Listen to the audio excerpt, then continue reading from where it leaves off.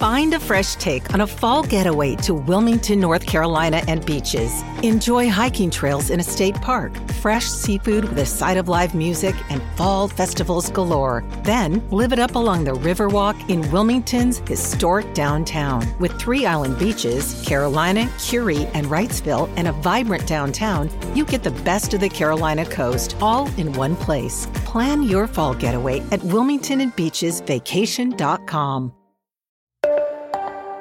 Hey, listeners, did you know that the team behind Real Narcos has other podcasts, too? Discover them all at Noiser.com, home of the Noiser Network. You'll find hundreds of immersive true stories. There's a world of podcasts waiting for you. So don't miss it. Listen on the website or wherever you get your podcasts. Noiser presents Real Narcos, the podcast series that takes you to the front line with special agents and law enforcement pursuing the world's most dangerous narco criminals. In this episode, we'll delve deep into the Kiki Camarena story. We'll follow the Drug Enforcement Administration to Mexico on the hunt for a drug trafficker who sits above all others. These guys are the real deal, and this is Real Narcos.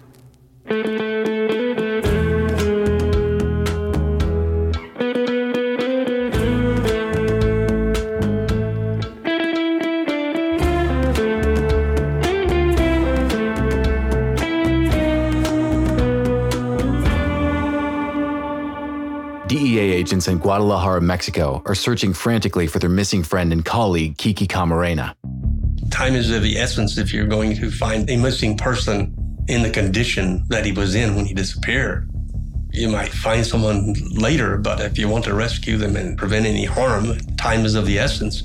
Evidence begins to disappear, witnesses get lost. So it was very important that we move as quickly as possible. We called our counterparts in the Mexican Federal Judicial Police, asked them for assistance. We called the hospitals without any success. We called a couple of friends that he might have been with, and they knew nothing. I then informed the Consul General of the United States that we felt we had an agent missing, and I called my superiors at the office in Mexico City and advised them of the same thing. And we began to search. The next day, a witness comes forward, a Mexican employee at the U.S. consulate.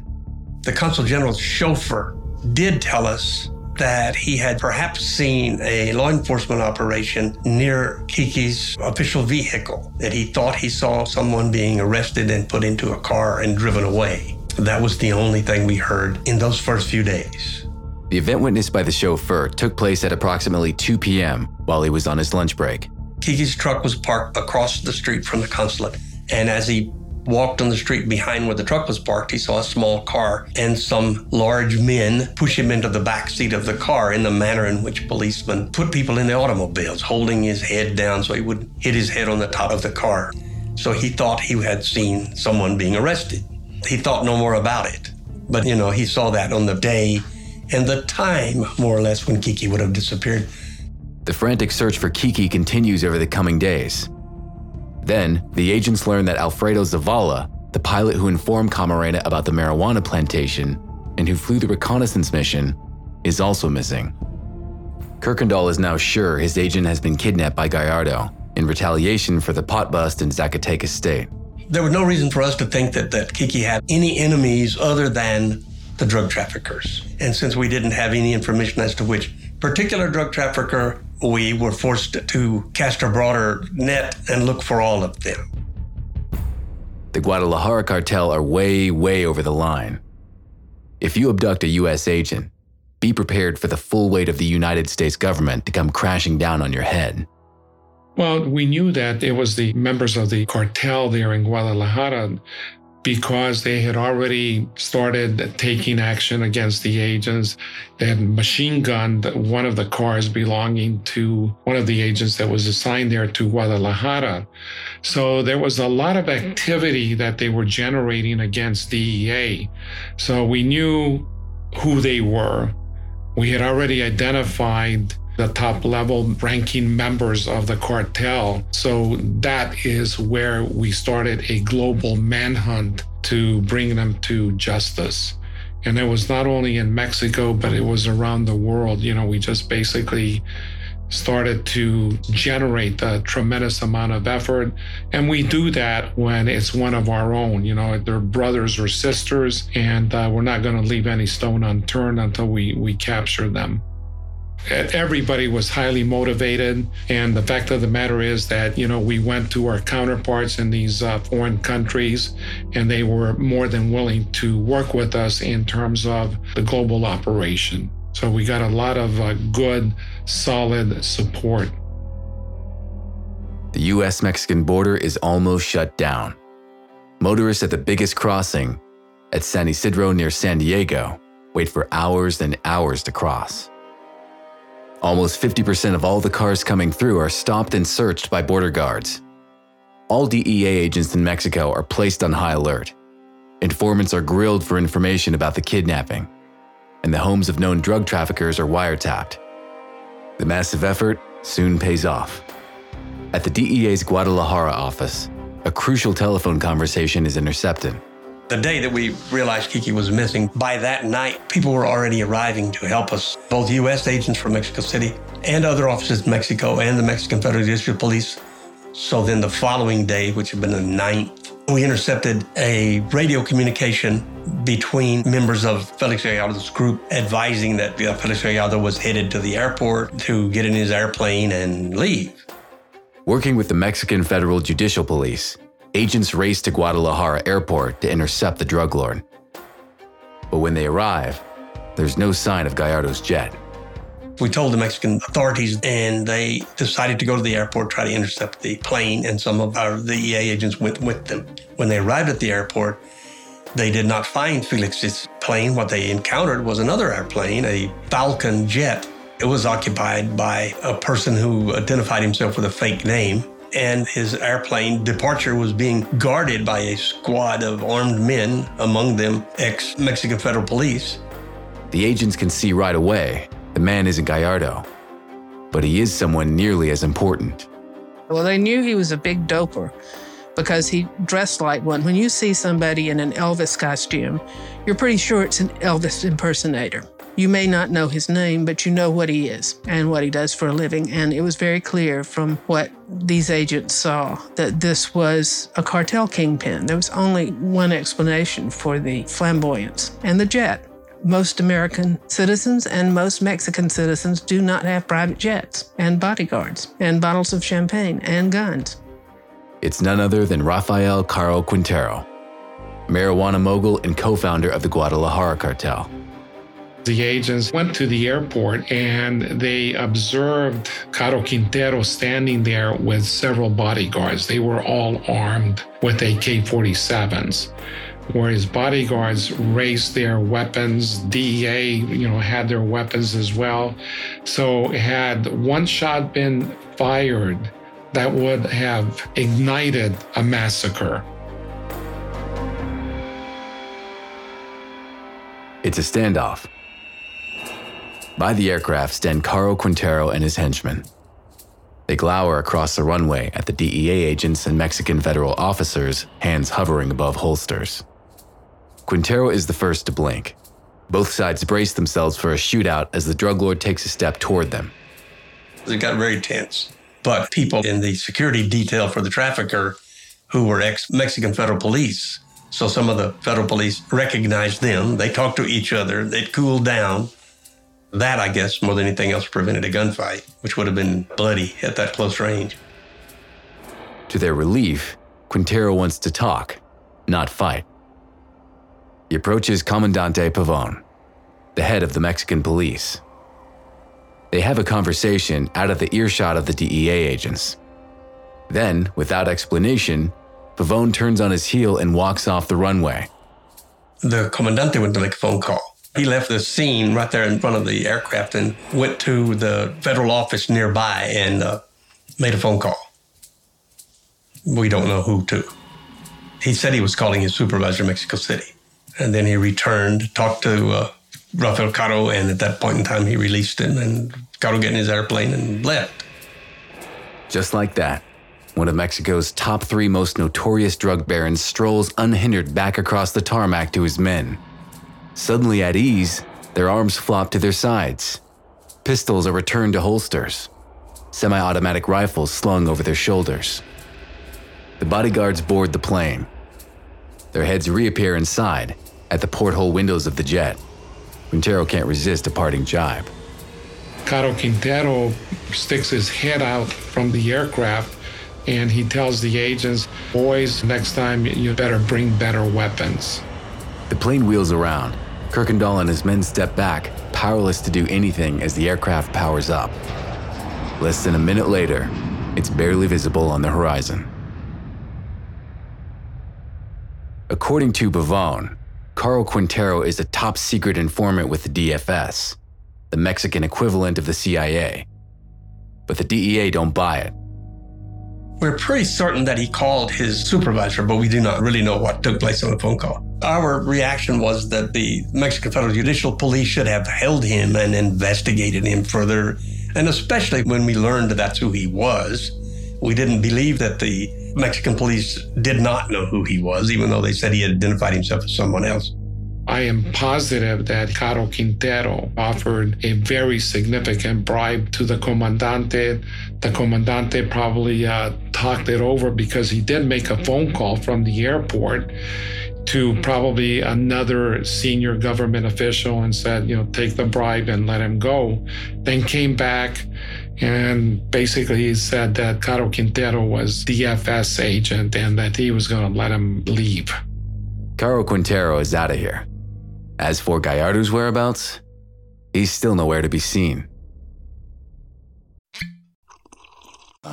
The first taste of rare bourbon you finally got your hands on. That's nice. At Caskers.com, we make this experience easy. Caskers is a one-stop spirit curator with an impressive selection of exclusive, sought-after, rare, and household names in the realm of premium spirits and champagne. Discover the top flavors of the year now by going to Caskers.com and using code WELCOME10 for $10 off your first purchase. Get $10 off your first purchase with code WELCOME10 at Caskers.com. 27 days later, DEA agent in charge James Kirkendall wakes up ready to continue the desperate search for Agent Camarena when he gets some devastating news. I was in Mexico City to help prepare a paper of complaint against the Mexican government, complaining about the lack of cooperation. And early the next morning, as I was preparing to go to the embassy, I had turned on the television to watch the news, and I saw the news story. Someone's leaked the story to the news stations before telling the DEA. Earlier that morning, a local farmer had made a gruesome discovery. At 4 a.m., he was walking along a busy road just outside the small town of La Angostura. By the roadside, the farmer stumbled across two large packages, bodies wrapped in plastic. The decomposing corpses of Agent Kiki Camarena and the Mexican pilot, Alfredo Zavala Avalar, dead at least 15 days. So at that point in time, I went to the embassy and I got on an airplane and flew back to Guadalajara. When I got to Guadalajara, the other agents were actually arriving by private plane from their trip to where the bodies were at. I never lost hope that he was still alive until the bodies were found. Some people said, it couldn't possibly be, but I don't know. I always thought there was a chance until the bodies were found. In Guadalajara, the doorbell rings at the Camarena residence. Just what Kiki's wife Mika has been dreading. She takes a deep breath, steeling herself, then opens the front door.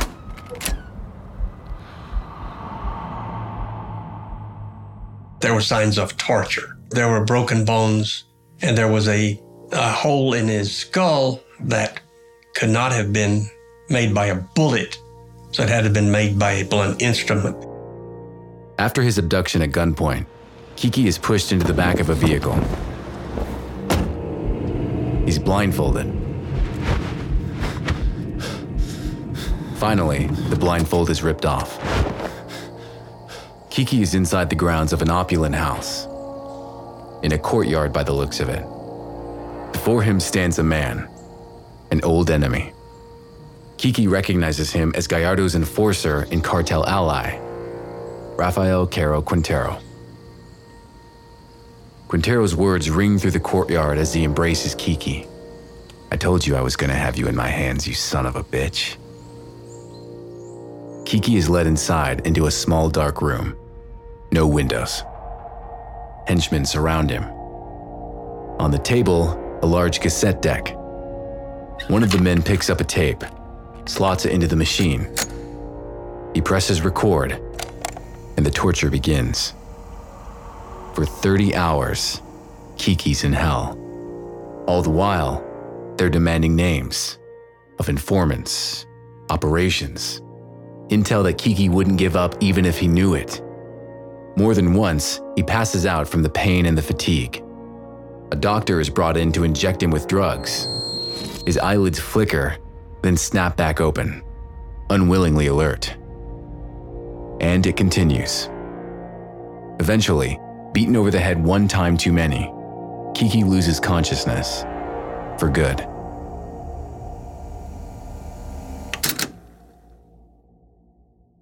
During the torture session, he was brutalized from head to toe. His pilot, Alfredo Zavala, was kidnapped and tortured as well, and they were both murdered. And we're told that the torture session lasted at least 2 days. High-ranking government officials were present. They would come in and out because they knew they had a big problem with their hands. And they wanted to see what was going on, what the outcome might be, and that sort of thing. When the Mexican farmer finds the bodies of Camarena and his colleague, the two men have been dead for some time. The DEA are left stunned and reeling. I don't think anybody's getting a lot of sleep. Obviously, the search was over, so there was a huge letdown, an emotional letdown among everybody, and I guess then you got a little more sleep, but by that time you're so upset that you probably couldn't sleep very well anyway. By that time the search is over, so now it's just looking for the traffickers and trying to make sense of it all. The hunt for two missing people has become a hunt for their killers. Félix Gallardo, godfather of the Mexican drug world, and his Guadalajara cartel are suspected of the first ever kidnap and murder of a DEA agent on foreign soil. Agent Camarena's body soon arrives back in the USA. I was in Colombia at the time, and I found out about the kidnapping of Kiki Camarena through colleagues of mine within the agency. I thought it was horrible because I knew that the individuals that had taken him were ruthless, treacherous, homicidal killers, and he was not going to be in a very good situation. I was very hurt, because he was a very close friend of mine, but that made me redouble my efforts and my moral strength to do what was necessary to bring his killers under the rule of law. Agents Vigil and Kirkendall, along with their DEA colleagues, are heartbroken. But one thing is for sure, now they'll stop at nothing to bring Kiki's killers to justice. The hunt for the suspects continues as the DEA carry out raids at suspicious locations across Mexico.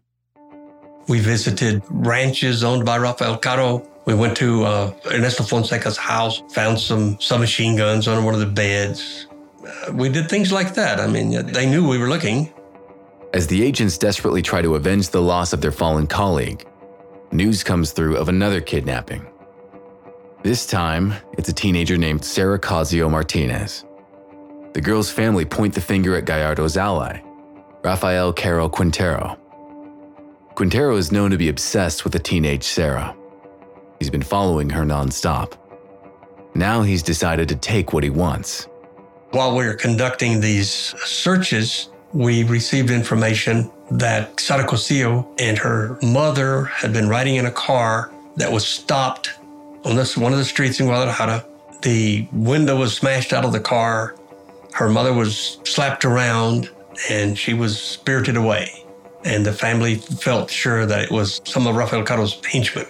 She was a 17-year-old schoolgirl that had been visiting some of the discotheques and clubs, and apparently Rafael Caro had become infatuated with her. Sarah Casio's family are in a living hell. But her kidnapping does present the DEA with an opportunity. They wiretap the Casio's family residence, with the hope of locating Caro Quintero should Sarah call home. A month goes by and no word from Sarah. Then in April, a breakthrough. The family received a phone call, and the call came from Costa Rica, from Sara, telling them that she was fine, not to worry about her. The DEA traced the call, It's coming from a large home next to the airport near San Jose. The call fits other intel the DEA had been receiving from Costa Rica. The DEA office in San Jose, Costa Rica, had received information that some wealthy Mexicans were in Costa Rica and had purchased 3 expensive pieces of property. Large homes with swimming pools, sort of like small estates, and were spending a lot of money. Costa Rica didn't know anything more about them, and they had other things to do. When Kiki disappeared, everyone throughout DEA began to query their sources and resources. So they had taken a renewed interest in these Mexicans, whoever they were. DEA agents in Costa Rica, Sandalio Gonzalez and his boss Donald Clements, are tasked with finding the kidnapped teenager and hopefully taking down Quintero in the next 24 hours, before any more harm comes to the girl. I was assigned to the DEA office in the U.S. Embassy. It was only 2 of us, the boss and myself. And our job there consisted of working and coordinating investigations with the Costa Rica police and assisting our offices in the States. When we heard about the kidnapping of Kike Camarena, well, it was a very shocking thing. It's not something that happens all the time. I mean, federal agents are usually not kidnapped and murdered in the way that he was. So we were immediately put on a high level of alert, and we started contacting all of our sources to try and find out if anyone had any information that would lead us to what was going on. We received information that some Mexicans had come into the country and had rented a house. We met with the Costa Rican police and started looking into these people. But we had no idea that they were related to the kidnapping.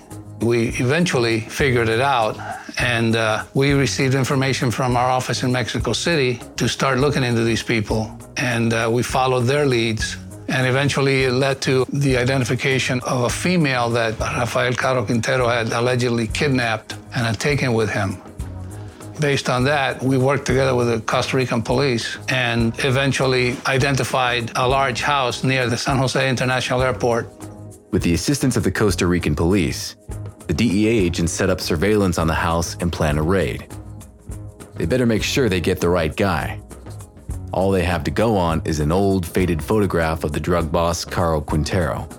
At that time, this man was the highest priority of the DEA or the U.S. government. We were very, very aware of that. So we acted accordingly, dotted all the I's, crossed all the T's, coordinated at the highest levels with the Costa Rican government. The entry plan was formulated by the commander of the team and his bosses, and we were allowed to participate with them. The night before, we met with the entire entry team as they planned the operation. And then the head of the narcotics police went personally to the judge to get the warrant. You can't execute a warrant during nighttime. That was the law back then. So we waited until daytime.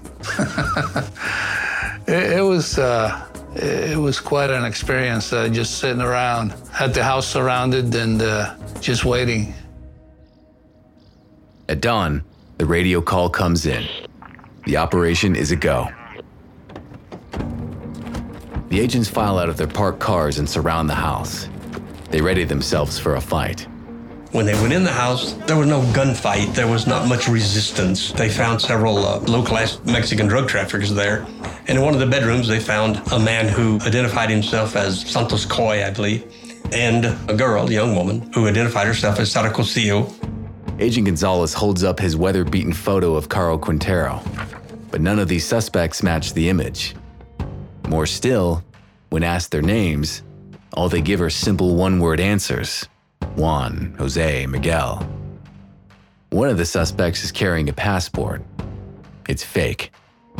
But the picture looks familiar. It's not a perfect match, but it looks like it could be the same person as the DEA photograph. I remember putting the photo right next to his face. There was another DEA agent there at the time, and we both looked and said, I don't think so, I wouldn't have identified him with the photo. The photo was, he was much younger, just didn't look like him. The agent's last hope of identifying Quintero from the lineup is his captive, the teenage girl Sara Cosillo. I think I spoke Spanish to her, yes. I asked her, ¿Quién es este hombre? And she replied. She said the full name. She said, Rafael Caro Quintero. they've got him. Caro Quintero is arrested and flown back to Mexico. I still consider it the top event of my career. It was like the greatest thing that had happened in the agency up to that time. After having our agent kidnapped and killed, to have the principal suspect captured was a great achievement. With one of the cartel leaders behind bars, the DEA have taken a big step in rounding up the killers of Agent Kiki Camarena. All the DEA need now is for their captive drug lord to talk. One by one, each of Quintero's lackeys are questioned by the Mexican authorities. But they don't give up much. DEA agent in charge James Kirkendall and his colleagues are invited to observe the interrogations. They came in one by one. Some of them were a little more cooperative than others. All of them, under the circumstances, showed some bravado. They didn't seem to be too concerned. But some of them did provide some information. One of them admitted having taken hundreds of thousands of dollars to Costa Rica to help buy the fincas. One of them provided the name of a major trafficker in the Los Angeles area who had been distributing marijuana. And the last one, who was interrogated in my presence, was Rafael Caro. But this interview doesn't go as expected. Mexican Comandante Ventura seems suspiciously friendly with Quintero. When he was seated, he was allowed to take his blindfold off. Immediately he turned around and looked at the three DEA agents who were there, almost with disdain, almost with a sneer. So he more or less led the conversation. Ventura showed a lot of deference to him. He admitted to being a major marijuana cultivator. He admitted that he paid off some Mexican comandantes, but he said he didn't have anything to do with Kiki Camarena. Heath became upset with Ventura, and the interrogation ended and we left the room. It was pretty obvious that he was being treated with a little bit too much respect, considering who he was and what he was and what he had done. We were upset with the way he was being treated. It was very obvious that Ventura was not in control of the situation. Cracking open Quintero isn't going to plan. The DEA put in a complaint with the Mexican consulate. They're pleasantly surprised when Ventura is taken off the case. Kirkendall himself is even allowed to interrogate the prisoner. Finally, the DEA section leader is face to face with a man responsible for the death of a dear friend and colleague. But Quintero doesn't give up much. He pretty much said the same things that he had said that I had heard in front of Ventura, that he was a large-scale marijuana cultivator, that he had paid off different comandantes, and that he had nothing to do with Kiki Camarena's disappearance. Caro Quintero refuses to place any blame on Gallardo. Instead, he points the finger at a third suspect, the third head of the Guadalajara cartel, Ernesto Fonseca. Kirkendall knows the only way they will ever learn the full truth is if they can hunt down and capture both Félix Gallardo and Ernesto Fonseca. But they have a mountain to climb. These men are untouchable. They've bribed virtually everyone who matters in Mexico. The fastest way to find these two cartel leaders would be to tap all the phones of their known associates. But officials refuse to execute the order for the phone tapping. Without the full support of the Mexican government, all the DEA can do is keep close tabs on the two cartel leaders and hope they make a mistake. Out of nowhere, that's exactly what happens.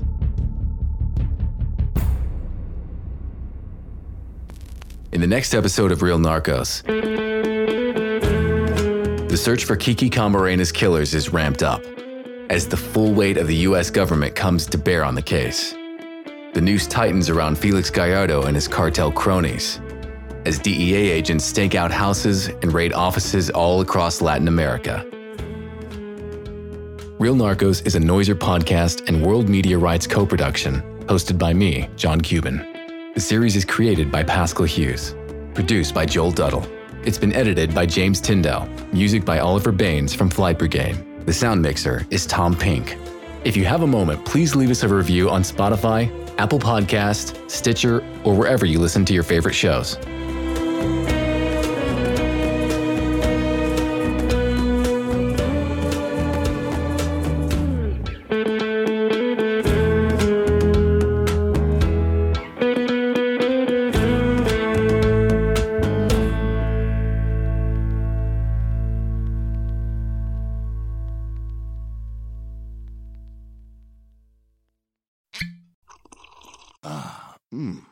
The first taste of rare bourbon you finally got your hands on.